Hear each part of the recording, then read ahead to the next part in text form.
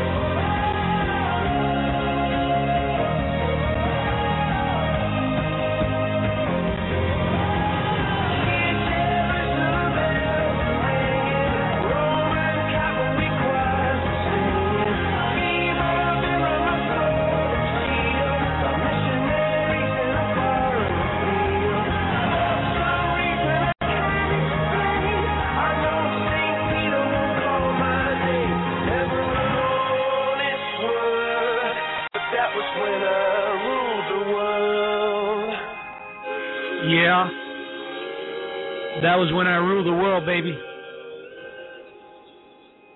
You're listening to the C. Robert Jones Situation Report with me, your host, Dr. C. Robert Jones. Yeah, it's been an interesting weekend.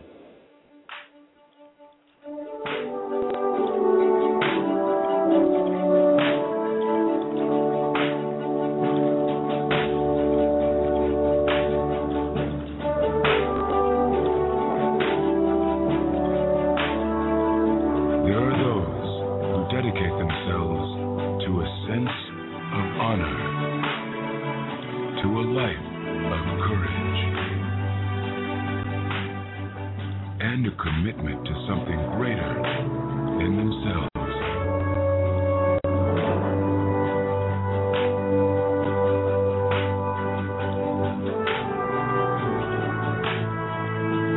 They have always defended this nation and each other. They still do.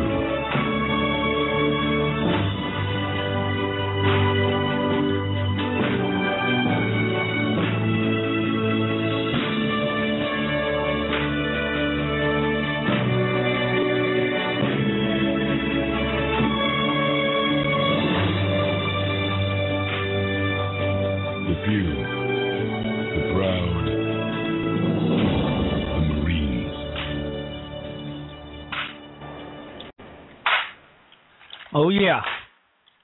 Well, good evening and welcome to another episode of the C. Robert Jones Situation Report with me, your host, Dr. C. Robert Jones. And yes, I do simulcast on Spreaker and Stitcher Radio and a couple other places along with my own personal Golden Jones Universal Media website.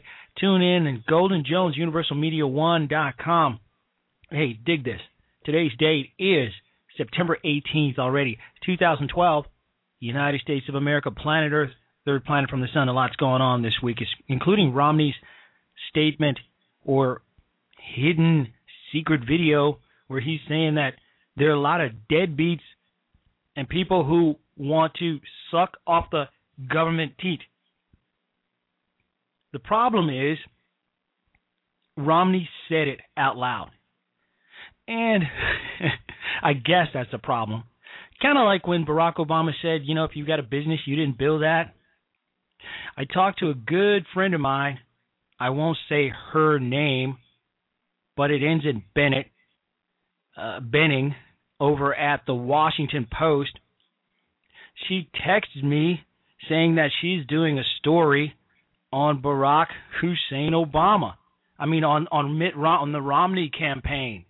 She's doing a story on the Romney campaign, and she texted me and she said, well, let's see here. I said, what are you doing? She wrote in a text, editing a story about the Romney campaign. And I typed, okay. Her response was, it's imploding. She wrote, I'm sure you disagree. I'm just repeating what the experts are saying, even Republicans. Wow. Do you agree that the Romney campaign is imploding as a result of what he was reported to say, which happened to be the truth? I believe that the campaign is imploding as a result.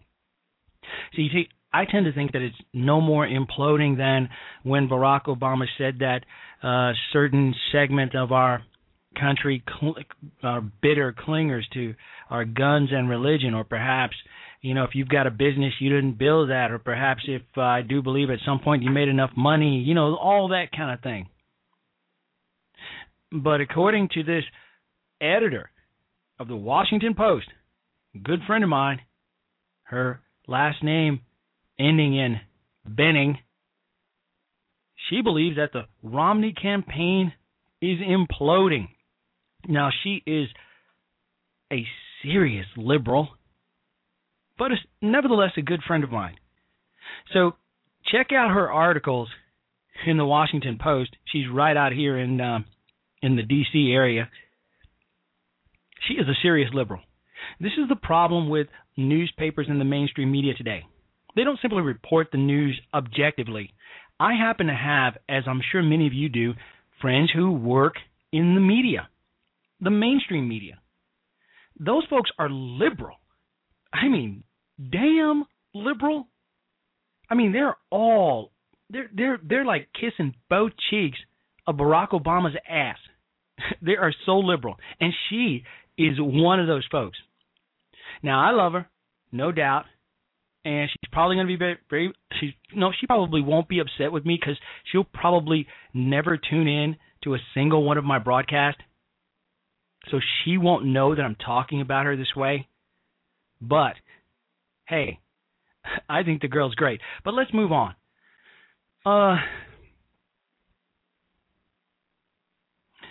A well-known former lieutenant colonel, who is now a congressman from the great state of Florida, you know who I'm talking about, threw out a quote earlier this morning on Fox and Friends from Alexei D. Tocqueville. One of the quotes that he didn't throw out was, "The American Republic will endure until the day Congress discovers that it can bribe the public with the public's money." Another quote would be, "Democracy and socialism have nothing in common but one word: equality." But notice the difference. While democracy seeks equality in liberty, socialism seeks equality in restraint and servitude. Another fine quote from Alexei would be, or rather is, Americans are so enamored of equality that they would rather be equal in slavery than unequal in freedom. Do you dig it? Liberty cannot be established without morality, and nor morality without faith. This guy knew exactly, he understood the pulse of what did make America great during his time and what continues to make America great, which the Obama administration, this regime, is eroding day by day. The Democratic government is the only one in which those who vote for a tax can escape the obligation to pay it. Liberty cannot be established without morality, nor morality without faith. That bared repeating. Last but not least, as one digs deeper into the national character of the Americans, one sees that they have sought the value of everything in the world only in the answer of this single question: how much money will it bring in? I love it. I love it, and I love it all. I got some great friends in the house. Got a lot of folks I bribed to tune in on their browsers at home. And so we've got a pretty full chat room. Alexander Solo, Casanova Frankenstein, Evil Clowns, Southern Senses in the house. Quite a few other folks, the usual suspects as they are called. So, now that we're done with Alexei's quotes, which was sparked by my main man from the great state of Florida, former Army Lieutenant Colonel Alan West, who was on Fox and Friends this morning, gave me the idea to throw out some of Alexei's quotes. We're going to start off with the show. The Emperor is buck naked. The call-in number is 347-884-8500. But first, before we go with the Emperor being buck-ass naked, we need to go with the Romney. We need to deal with the Romney situation. And with my good friend from the Washington Post, last name being Bennett, as in Fort Benning, said that the Romney campaign is imploding. And that's probably what she's editing, or what she was editing earlier today. So let's go ahead, for those of you who haven't heard, and I'm sure there are very few of you who haven't, Romney's remarks on that 47%, which, by way of fairness, is somewhat of a misnomer. But let's listen nevertheless, if we can get it up here. Sparky was a great dog. Pizza. Live. 1 October. Right. Frankenstein's friend. Sparky was a great dog. Pizza. Live. 1 October. Right. Frankenstein. Oh, well, that didn't work out so well. Okay, all right, well, let's try this again. First, we're going to go with the Obama's remarks from 1998. Then we'll get to Romney's remarks. Policy research surrounding the issues that I just named, policy research for the working poor, broadly defined. I think that what we're going to have to do is somehow resuscitate the notion that government action can be effective at all. There has been a systematic,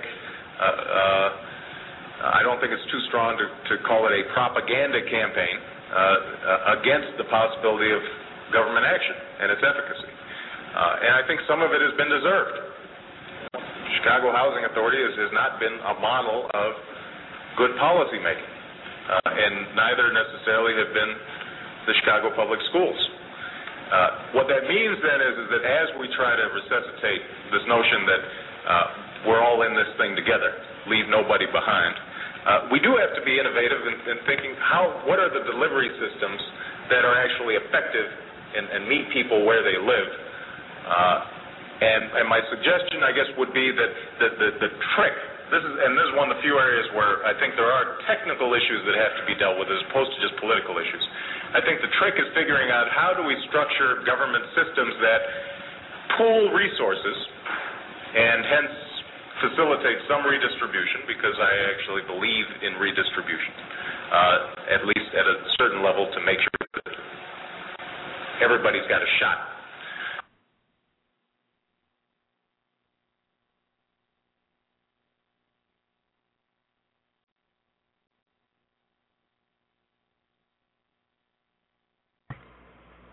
He wants to make sure that everybody gets a shot. Isn't that the reason why, when we're born, how are you not born with a shot? Now, well, wait a minute now. Some would argue that we're not all born equally, but indeed we are. Except for those folks who perhaps don't, the mothers who don't subscribe to really good prenatal care. I guess if you're drinking and smoking and maybe doing a little bit of crack, maybe the child doesn't have an equal shot. But other than that, we're all created equally in terms of birth. We're all born. And thus we all have a shot. Now, what we do with that, how we're nurtured. I like to say in my household when I was growing up that we used to watch Dynasty, Dallas, the Colbys, Knots Landing, all those shows where, those good old-fashioned white folks were real prosperous, making lots of money, like going to work every day, briefcases and stuff like that, blue-collar, white-collar stuff. And how my parents used to sit or walk by while we were watching these shows and say, you can do that. You can have that if you want. You can have all of that. But the only way for you to get that is to work hard and study. And then they'd be gone. They'd be gone into the next room. So we grew up thinking, I can have that. I can have the big house. I can have the car. I can have this. I can have that.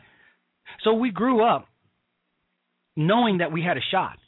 But then there are the other family folks who, the little kids are sitting in front of the television watching these shows, and their parents are walking by saying, look at those rich white folks. Look at those rich folks. They've got too much. Look at those.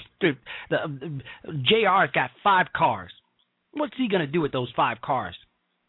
A family of 5 could fit in one of those cars. He doesn't need that car. You see what I mean? So we're all created equally, but we're taught differently.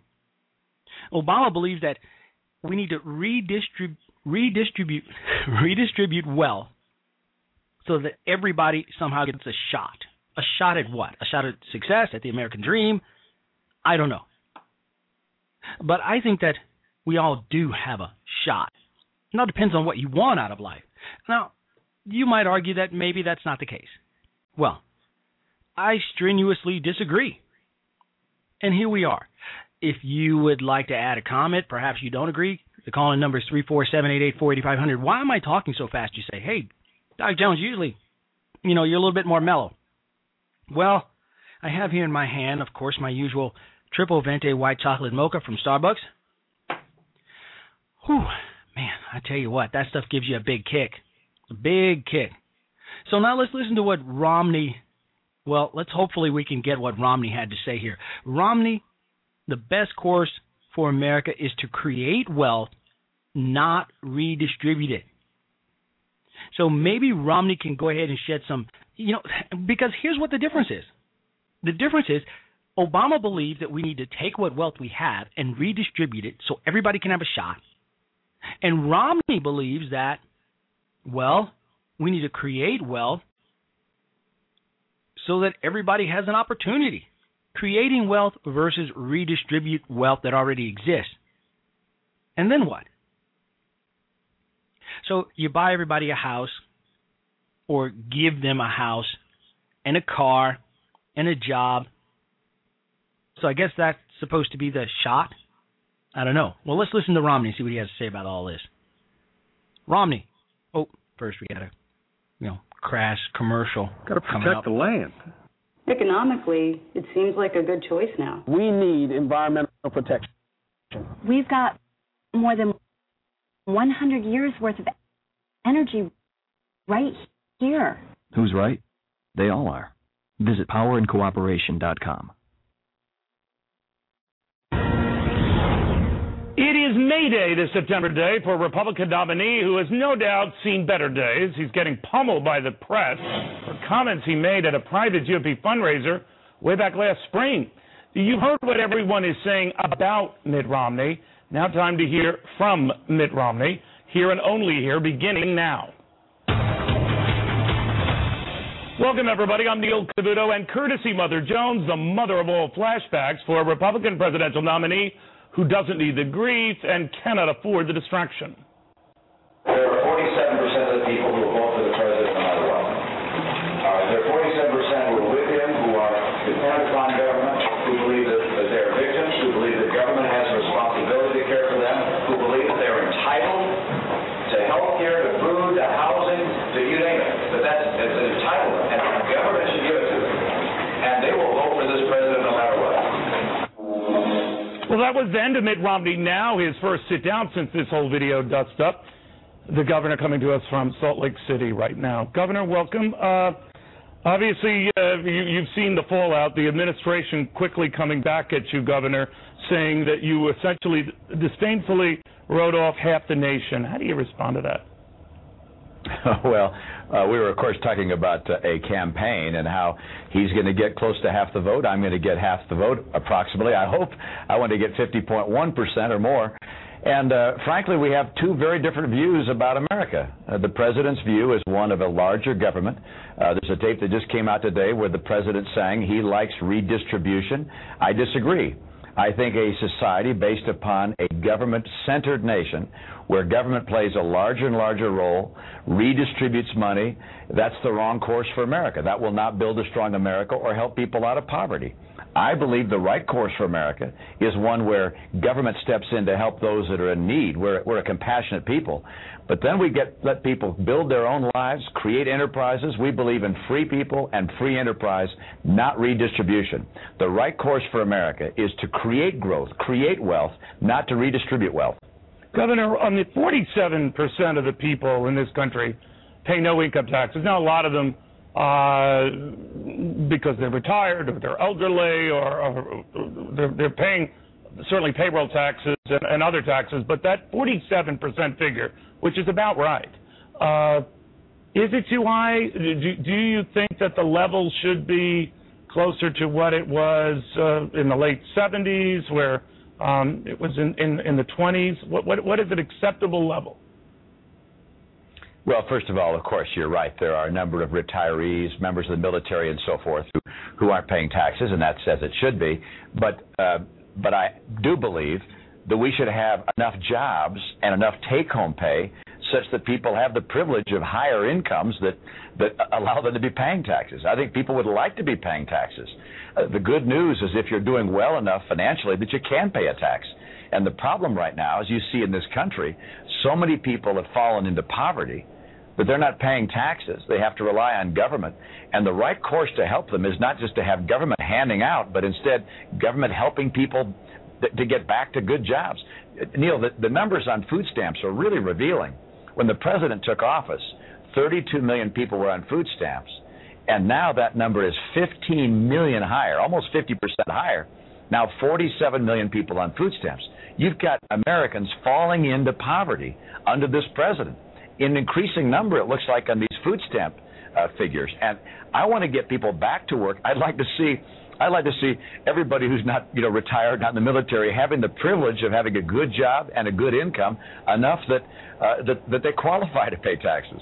Now, you said that your wording might have been inelegant, but others have said that you just kissed half the electorate goodbye this election year, that you all but called them moochers. Did you?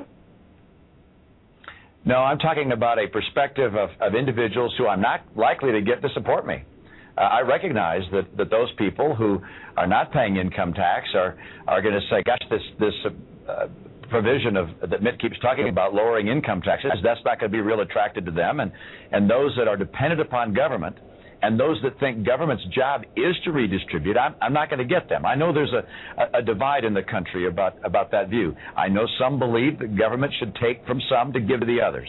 I think the president makes it clear in the tape that was released today that that's what he believes. I think that's an entirely foreign concept. I believe America was built on the principle of government caring for those in need, but getting out of the way and allowing free people to pursue their dreams. Free people pursuing free enterprises is the only way we'll create a strong and growing middle class, and the only way we'll help people out of poverty. But do you think it's a given that base would ignore you entirely, Governor, when you and your running mate Paul Ryan talked about reforming? All right. That clip's going on a little bit long, and we've got to move along here. But I think you get the point here of what's going on. You know, many years ago, folks, there was a president so exceedingly fond of hyperbole and himself that he spent all his money on political spin. He cared nothing about preparing a balanced budget or tending to matters of state, except to campaign for his next election. Anybody know who I'm talking about? He had a catchphrase for every hour of the day, and instead of saying, as one might about any other ruler, the king is in council, here they always said, the president is on the campaign trail. In the great city where he lived, life was always happy and gay. When the word gay meant happy, every day many strangers came to town, and among them, one day came two swindlers. They let it be known they were spin doctors, and they said that they could weave the most magnificent excuses for not properly governing the country. Not only were their techniques effective, but the excuses had a wonderful way of clouding the truth about reality. So much so that anyone challenging the excuses would be considered unfit and unusually stupid. Those would be just the excuses for me, thought the president. If I used them, I would be able to discover who in my empire can separate fact from fiction, and the fools who cannot. Yes, I certainly must have them work for me, he said. He paid the two spin doctors a large sum of gold to start working at once. They set up offices and pretended to work, though there was nothing special to do, as the president himself could not differentiate. I could never say that well on the first try, between fact and fiction. I did like to know, those spin doctors, how they're getting on with the excuses, the president thought, but he felt slightly uncomfortable when he remembered that those who were unfit for their position would not be able to detect the truth. It couldn't have been that he doubted himself, oh no, yet he thought he'd rather send someone else to see how things were going. I'll send my honest old press secretary, the president decided. He'll be the best one to tell me how the excuses sound, for he is a sensible man and no one knows spin better. So the honest old press secretary went to the room where the two swindlers sat working away. Both the swindler begged him to be so kind as to come near to read the excellent excuses they had written, yet all of which blamed scapegoats for the country's problems. The poor old press secretary stared as hard as he dared, but he couldn't grasp the excuses. Heaven have mercy, he thought. Can it be that I'm the fool? I know the president is honestly at fault, but not a soul must know. Am I unfit to be the press secretary? He said. It would never do to let on that I don't know what catchphrases like hope and change, pay their fair share, and forward truly mean. Don't hesitate to tell us what you think of the excuses, said one spin doctor. Oh, it's brilliant, quite enchanting. The old press secretary peered through his spectacles. Such a line of BS. I'll be sure to tell the president how delighted I am with it. We're pleased to hear that, the spin doctor said. They proceeded to name all of the scapegoats, including Bush, the GOP, the 1%, white folks, of course, capitalism, and, of course, evil American businesses. The old press secretary paid the closest attention to that he could tell was a lie and ran to tell it to the president, and so he did. The spin doctors at once asked for more money to get on with the deceptions, and it all went into their pockets. The president presently sent another trustworthy campaign manager to see how the work progressed and how soon it would be ready. The same thing happened to him that had happened to the press secretary. He looked and he looked and he looked, but he couldn't tell fact from fiction. Aren't these good excuses, he asked? But the campaign manager realized the president was to blame, not the scapegoats. I know I'm not stupid, the man thought, so it must be that I'm unworthy of my good office. That's strange. I mustn't let anyone find out. So he praised the excuses to the president. He said, "It held me spellbound." The president wanted to see for himself what his two old trusted officials were excited about. Attended by a band of chosen men, he set out to see the spin doctors. He found them writing with might and main. "Magnificent," said the two officials, already duped. "Just look, Your Majesty. What excuses." And they pointed to the papers that contained a scapegoat for each of the president's botched policies on economics, energy, immigration, healthcare, and foreign relations. "What's this?" thought the president. "You mean I am innocent of any wrongdoing?" "This is excellent," he said. "What a charade to pull on the people." "Oh, they are marvelous," he said.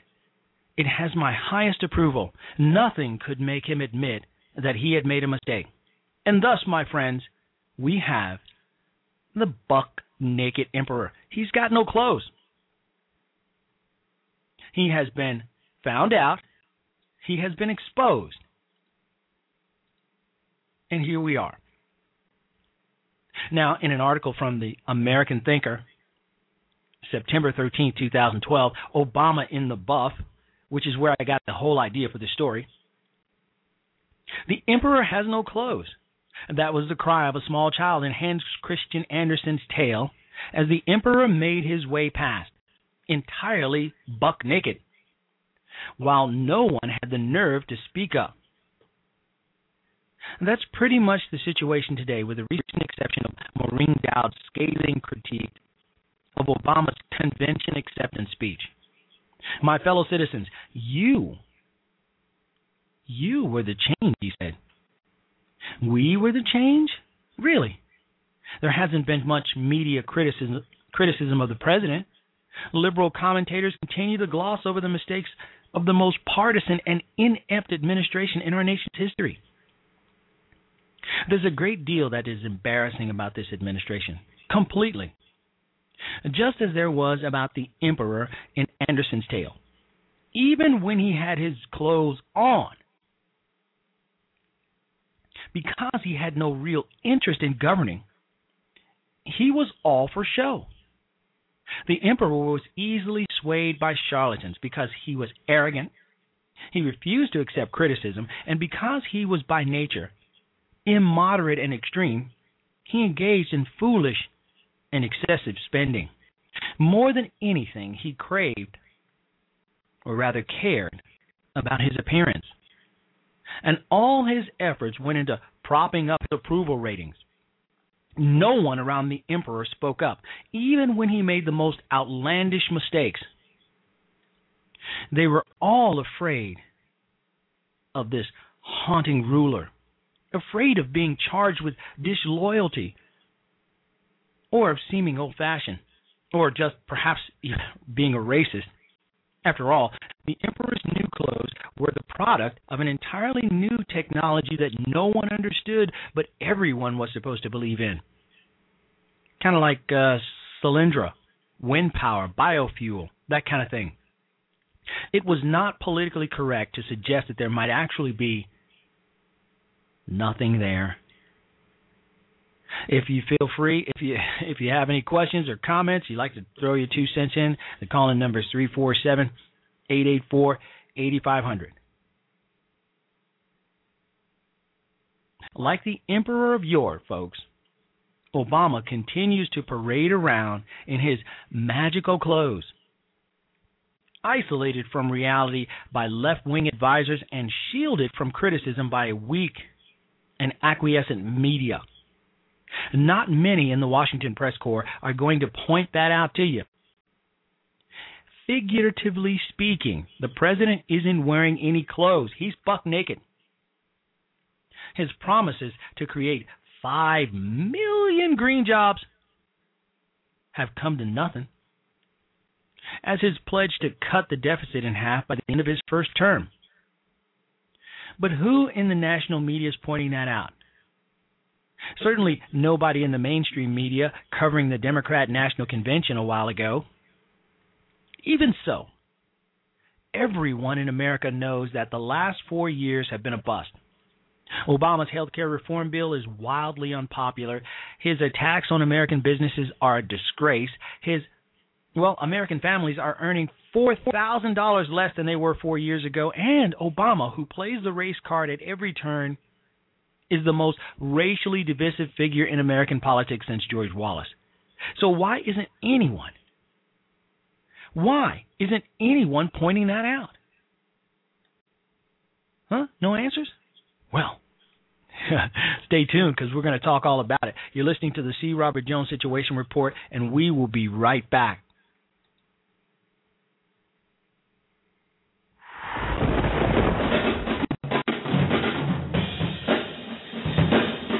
Southern Sense.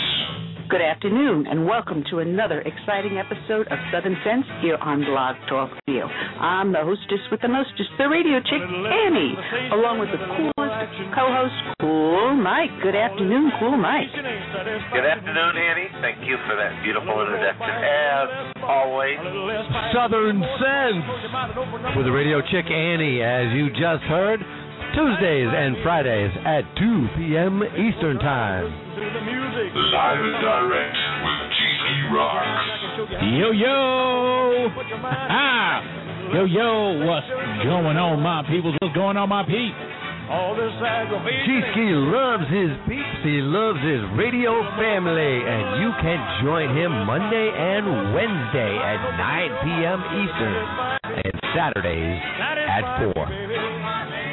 Stay up late for Conservative Primetime. Hello, everybody, and welcome to Conservative Primetime. I'm your host, GGT. Speaking of a little less bark and a little more bite, Conservative Primetime is not a show to relax to.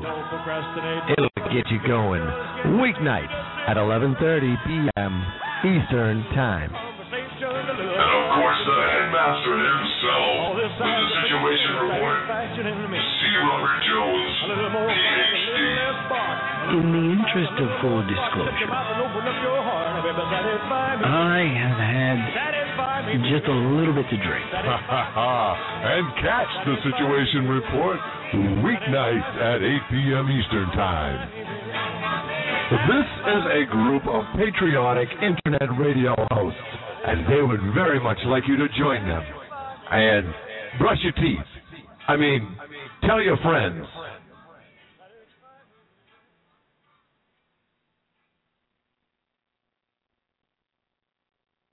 All right, and we're back with the C. Robert Jones Situation Report with me, your host, Dr. C. Robert Jones. Hey, my good friend, DCS 914. Well, he's not a good friend. He's an acquaintance, but hopefully he'll become a good friend. blogtalkradio.com, Conservative Watchtower. Or Watch Now. Conservative Watch Now. Watchtower. Conservative Watchtower. I got it now, baby. Tune in just after my show tonight at 9 p.m. Thank goodness I got that. I was starting to break out into a sweat because I wasn't saying it right, and I knew it. Okay. All right. Oh, and my girl Southern Senses show, then her next episode, she had a great show today. It was wonderful, fantastic. You've got to tune into Southern Sense. And you know what? She's got another show Friday at 2 p.m. Be there or be square. You might even get to hear my melodious voice on her show as I call in to discuss the events of the day. The answer to Obama is right there in Andersen's tale. Hans Christian Andersen, the two swindlers managed to convince the emperor's court that those who cannot see the invisible clothes they're weaving are either unfit for their office or just plain stupid. Fearing that they actually are unfit or stupid, one advisor after another heaps praise on the swindler's workmanship. Fearing that he's unfit or stupid, the emperor also falls for the ruse. No one, and I mean no one, wants to admit that the emperor is unfit for office and that things are just not working out. No one, essentially no one in the liberal press wants to be the first to speak out, because he will automatically be accused of being unfit and, yes, stupid, and disloyal, and perhaps even a racist. Everyone recalls the treatment of ABC's news anchor Charles Gibson when, in June 2008, in the June 2008 televised debate between Obama and Hillary Clinton, he said, and he had the nerve to ask candidate Obama a probing question. His question pointed out that raising capital gains taxes historically result in lower, not higher revenues for the government. So why would Obama want to raise capital gains taxes? The answer, tersely given by Obama was, well, Charlie, what I said is that I would look at raising capital gains tax for the purpose of fairness, end quote. Fairness.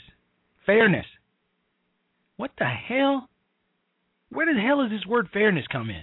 And let me ask you something right now. What's all this talk about change?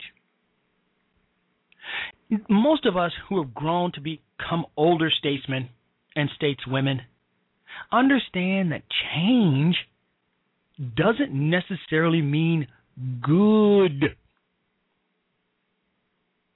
What I think people really need to understand is that when somebody comes around talking to you about change, that doesn't necessarily mean that the change is going to be good for you. Quite frankly, I am changing, which means it's harder for me to get out of bed.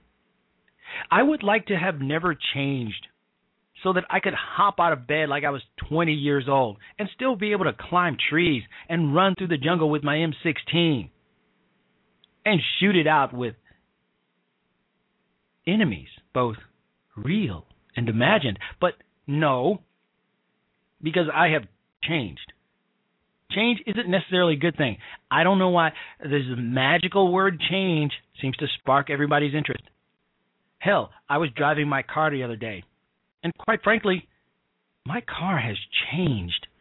It's not that brand new, spry automobile that I took off the showroom so many years ago. It just kind of shrugs along because there was some change. Oh, and my dog, my Rottweiler Nick, he's kind of changed too. He's not as quick anymore either. He's kind of slow and he's limping a little bit. And that front right paw, can't quite figure out what that's all about. He's changed.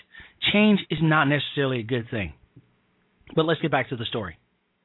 The lame and ideological answer, change, or, well, Charlie, what I said is that I would look at raising the capital gains tax for the purpose of fairness. Yes, that answer should have sounded more like a warning that something was wrong. Right then and there, the media should have pointed out that Obama was so far to the left that he would demand higher taxes on the rich, even if doing so imperiled the economy for the purpose of fairness. They should have recognized that Obama's view of reality had not evolved beyond that of a teenaged radical encountering Karl Marx for the first time. And they, the media, should have had the integrity to point out how truly childish Obama's travesty of 60s activism actually is. Instead, they closed ranks against Charles Gibson, for God's sake. And Gibson, Mr. Look Down Your Glasses, performed the required absolution with his shamefully condescending interview with Sarah Palin. So, as one disaster follows another, the implosion of green energy jobs, the Fast and Furious scandal, the "you didn't build that" speech, it became clear that Obama really is just what he seems, a radical leftist with who's incapable of governing these great United States of America because of his unwillingness to compromise. Asked about his job creation in the private sector, the president responded that everything is just fine. Well, 4 years of 8% plus unemployment is not just fine. Not unless you're living in the same fantasy land as Obama and Anderson's emperor. On the day of the Great Procession, well, we'll leave that. We'll leave that for just a few minutes. Let's take one more short break. We'll be back and we'll finish this story up. Hey, if you'd like to, call in. The number is 347-884-8500. We'll be right back. You're listening to the C. Robert Jones Situation Report. While you're awake, don't forget the right.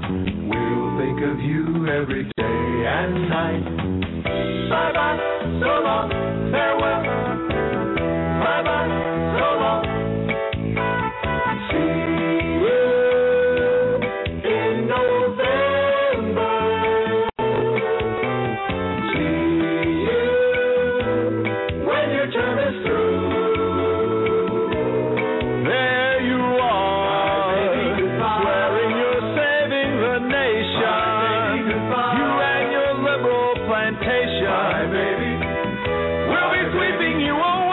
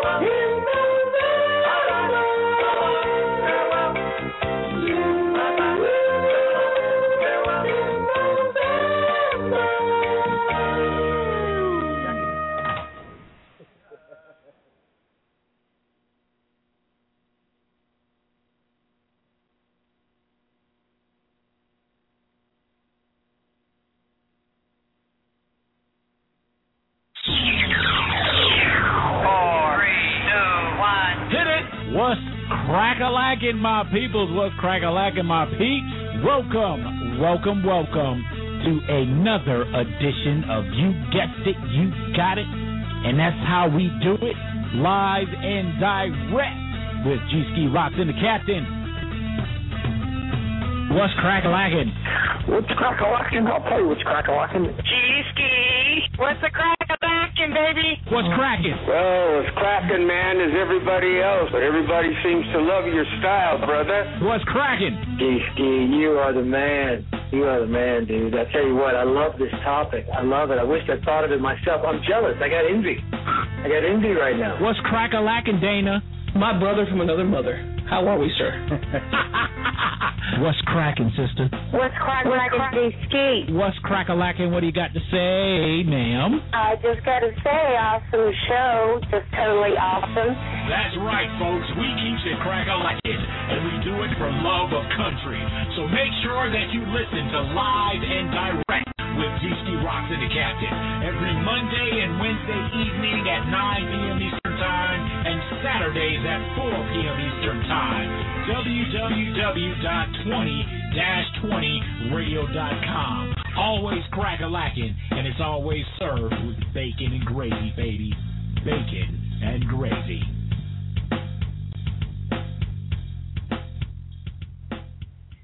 Bacon and gravy. I'm hungry. Bacon. I think it should be biscuits and gravy, but the way it was explained to me is that biscuits was like a given. You know, biscuits, gravy, and bacon. Okay. So, just to recap, DCS 419, Conservative Watchtower is on right after I am. So, please be there, or be square.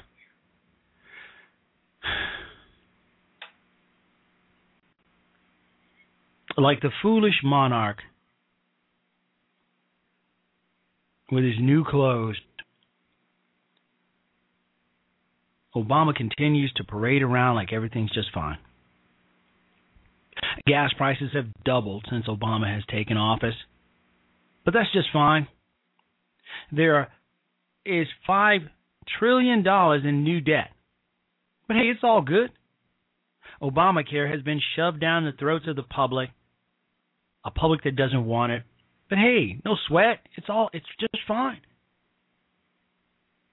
Don't you just adore my new clothes? On the day of the great procession, Andersen's emperor marches through the streets under a royal canopy, haughty and proud of his superior taste in couture, or attire if you insist, assured that he is fit to continue governing and wearing absolutely nothing. And once again, every observer feels that he may be unfit or stupid or racist. So no one dares to say a word. Not just until a small child sees the emperor in the buff, buck naked, and points it out. But he has nothing on at all, cries the child. At first, everyone balks, not wanting to admit the evidence of his own senses, but he has nothing on at all, cried the child again, unwilling to be silenced. So finally, everyone looks with his own eyes. And soon everyone realizes that it's true.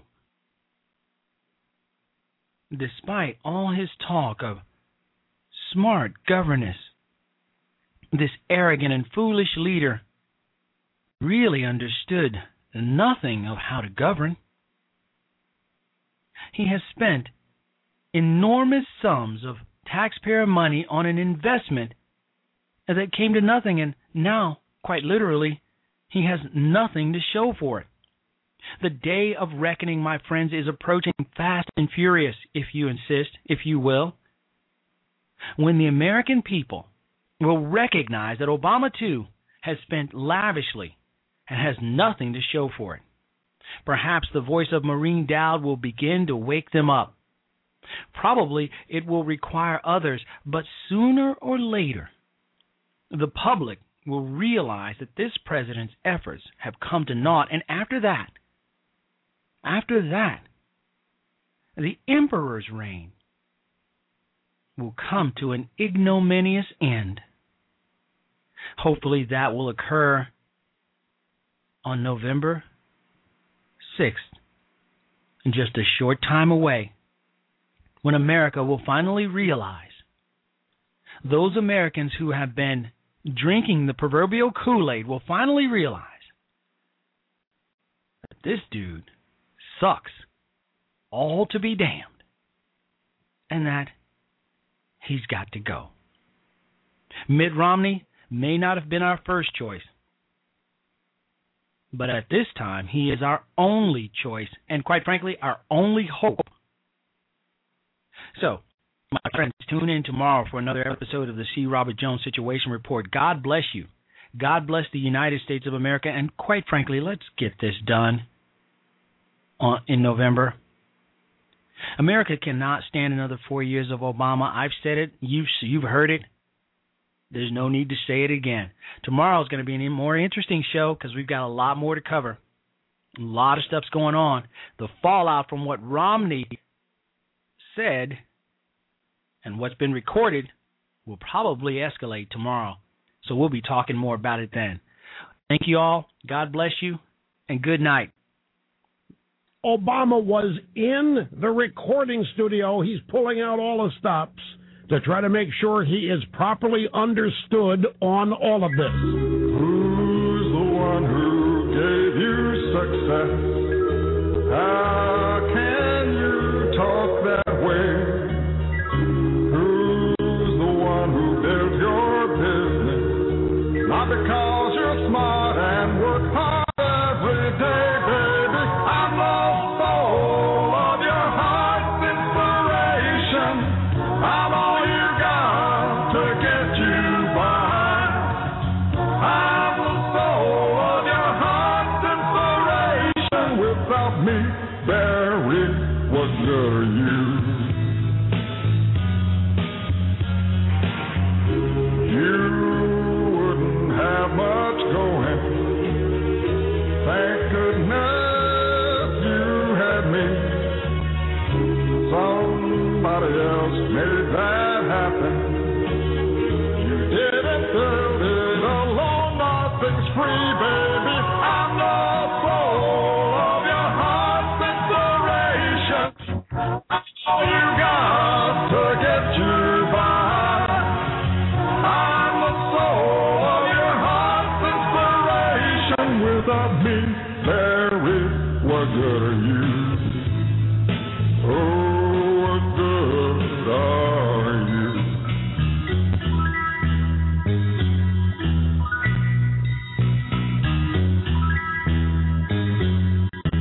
That business, you didn't make it without me. And I'm telling you, Sonny, I'm the reason you're growing and thriving or shrinking and dying.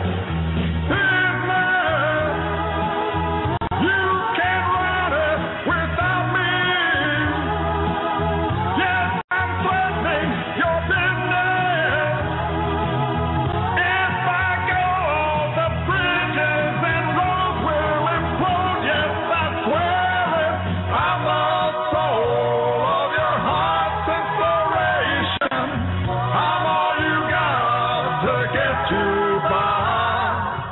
I'm the soul of your operation. Without me, Barry, what good are you? Oh, what good are you?